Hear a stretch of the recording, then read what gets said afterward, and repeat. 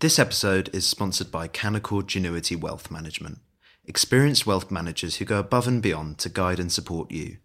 Can do is more than just an attitude. Can do is navigating today for a brighter tomorrow. Visit candowealth.com. Hello and welcome to Coffee House Shots. I'm James Heale and I'm joined today by Katy and Isabel Hardman. Now, Katy, there's only been one story that's been dominating this weekend, and it's the allegations against Suella Braverman and her driving points. Talk us through the story and where we stand on Monday morning. Yes, Keir Starmer wants to talk about the NHS, but it is Suella Braverman that seems to be on the front of all the papers and dominating the news agenda, for now at least. Now, this all relates to a story broken by the Sunday Times and the Mail on Sunday about a speeding fine. Now, to go through the details, this is a speeding fine Suella Braverman received when she was Attorney General. At the time, sources close to Suella Braverman say she planned to take part in a course because she was offered, as you are, a speed awareness course or points off your licence and a fine. Now, she decided to go for the speed awareness course. However, she then became Home Secretary under Liz Truss. At that point, and this is where different accounts vary, she asked civil servants whether they could look into whether she could do that course one-on-one without other people present or online, without others seeing that she is there. And civil servants refused to do this. It then fell to political aid to look into it. The course said this was not possible, so she chose to take the points and pay the fine.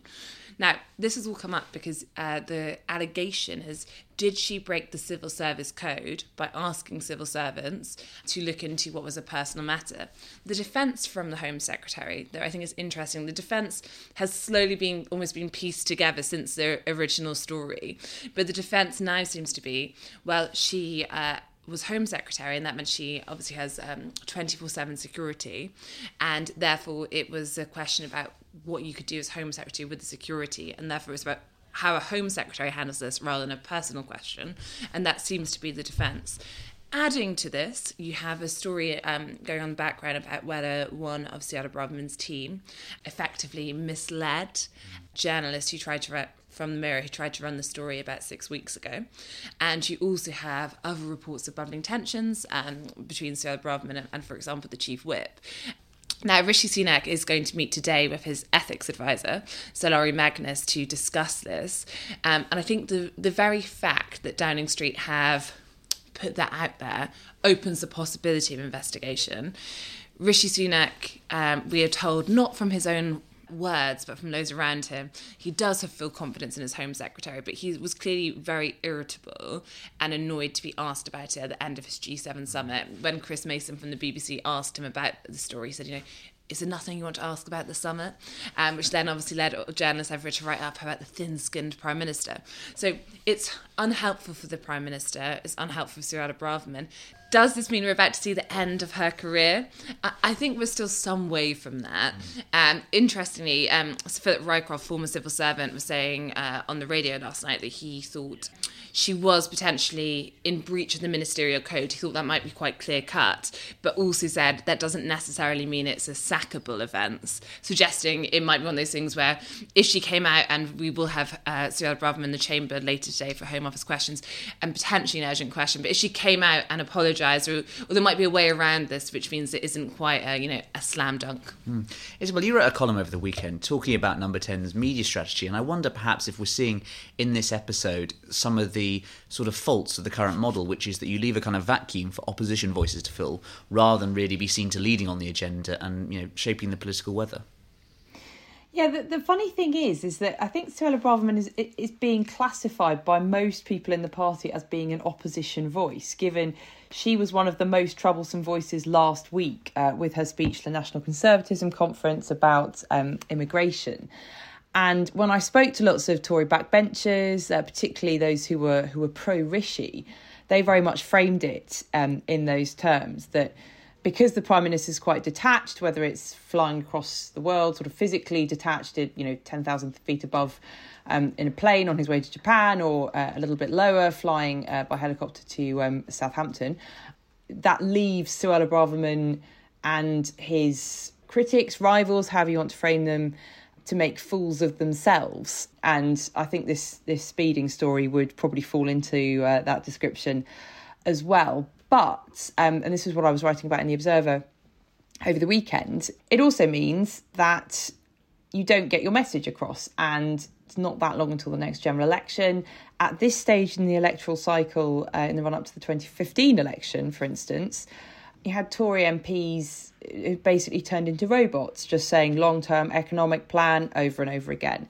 And we were starting to find it annoying in Westminster, which meant it was only just starting to percolate in the wider electorate.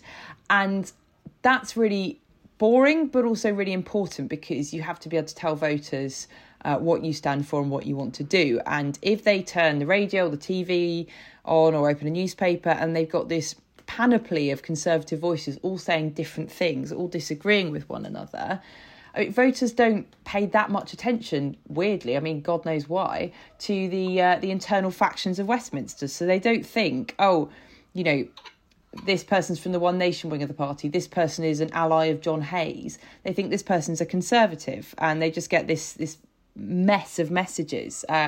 So that's the downside of the Rishi Sunak detachment approach. The upside, of course, is firstly that his rivals can sort of burn themselves out and embarrass themselves, and also that he doesn't need to associate himself with various failed policies or scandals, a sort of, I don't know, a kind of parliamentary Shaggy saying it wasn't me the whole time.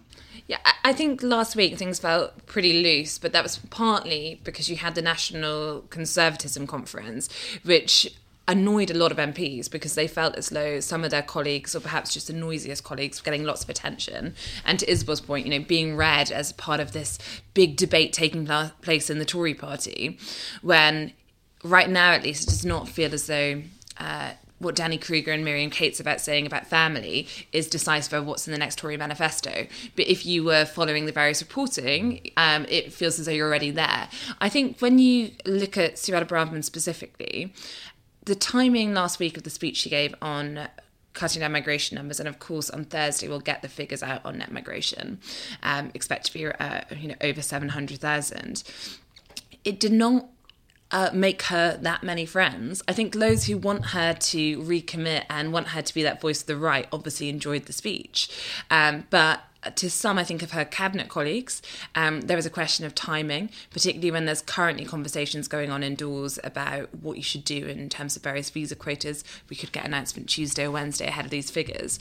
But also a sense of, after tricky local election results, I think anything that can be seen as positioning, and they will say, well, she agreed to the speech ages ago, doesn't really add to that sense of team spirit. So it I think gave fuel to what was probably a few backbench MPs giving speeches. As soon as you throw a cabinet minister in there, and then of course you and Michael Gove, it starts to feel like more of a movement to talk around the Prime Minister.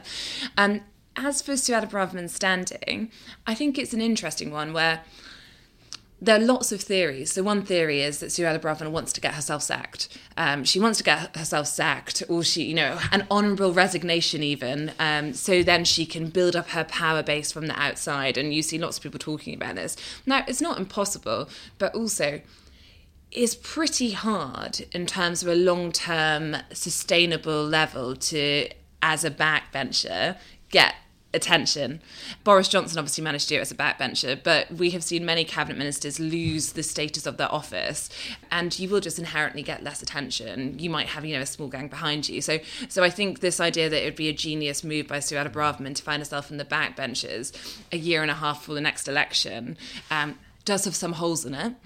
And then also in terms of Number 10's perspective, there are definitely figures in Number 10 who find Suella Braverman, as I said in the magazine this week, to be a handful.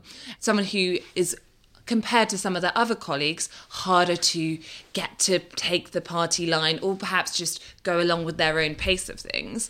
But the flip side of that is that when you think about the voters the Tories are aiming for, and you take aside Suella Braverman's personal net approval, because it's not about how much she personally engaged with a voter, but the things she is arguing for are quite important to that coalition. And therefore I think that it's not always unhelpful to Rishi Sunak to have someone making some of the comments he perhaps doesn't want to make when they are pretty aligned on policy in lots of areas. Small boats, yes, she will want to go further with that bill. But the general, this idea that Rishi Sunak is this cuddly one nation Tory, he's just being pulled by Suella Braverman into these policies is really wide of the mark. And therefore, for Rishi Sunak to lose Suella Braverman, not to be so middle of the road here, it could mean there was more harmony in his cabinet. It could mean the chief whip had an easier job to do at the end of the day. But it would also be problematic in terms of it would probably add to growing concerns ahead of these figures that Rishi Sunak could be perhaps going soft on some of the key issues that Suella Braverman's talking about. But keeping her in clearly does require work and effort and leads some number 10 to sigh at various points. And talking of work and effort, Isabel, we haven't even mentioned the story which Labour perhaps would want us to talk about, which is Keir Starmer's long-awaited third of his 5 missions in this big speech he's giving this morning. I'm not sure how much coverage it's going to get, but talk us through his thinking and what he's likely to say today. Yeah, he's giving his big health speech in Braintree in Essex, and he is going to promise that a Labour government would hit all big NHS targets in its first term. He's been preparing the ground on using the private sector more, pressuring the government to make greater use of the capacity that's available in the private sector. And it does look as though Rishi Sunak is set to do more on that, actually. The other bit of what Keir Starmer wants to talk about is preventive medicine, which is something that, despite being something that Bevan and Beveridge were both very keen on, has never really been realised in the NHS, which has been very loaded towards the acute sector. And readers of my interview with Wes Streeting back in the autumn will have seen this coming. It was also something that Jonathan Ashworth talked a lot about when he was Shadow Health Secretary. And I think it's really interesting that Starmer is promising to cut deaths from cancer, from heart disease, but also to cut suicides as part of this drive. And I think a lot of people in the population would be able to understand preventive medicine using those 3 conditions quite easily, because obviously we can see what the links between obesity and heart disease and indeed cancer are. But also actually there's a much greater mental health literacy nowadays that means that people do understand that suicide is preventable and that there are ways in which the health system can work to realise that. So I think it's a really good and interesting move by Starmer. It's definitely the direction that the NHS needs to be going in to stop it from being so loaded towards acute that patients end up in the system at the wrong stage of their illness, so much later down the line of an illness, or indeed once an illness has developed, there's often ways in which you can prevent that from happening. So I'm really interested in the detail of how Labour might implement that, because while it sounds very motherhood and apple pie, it does tend to involve closing hospitals, which is, if you want to do one thing to make MPs buzz around like wasps who've just been kicked out of their nest, it's to suggest that their local hospital, however rubbish, is going to close. And just a small point on the politics of it, it is one of Keir Starmer's 5 missions. So it'll be interesting to see how it lands, in the sense there has been some private unhappiness within Labour about those missions, in the sense you have the shadow cabinet ministers who say, well, where's my mission? And then secondly, those who think they're not cutting through the public. But I think the more you have in terms of details and what it looks like in policy, the more that might cease to be the case, because they are almost doing it where they've announced the vague top of the 5 missions, and with each speech you learn more about them. Thank you, Katy. Thank you, Isabel. And thank you for listening to Coffee House Shots.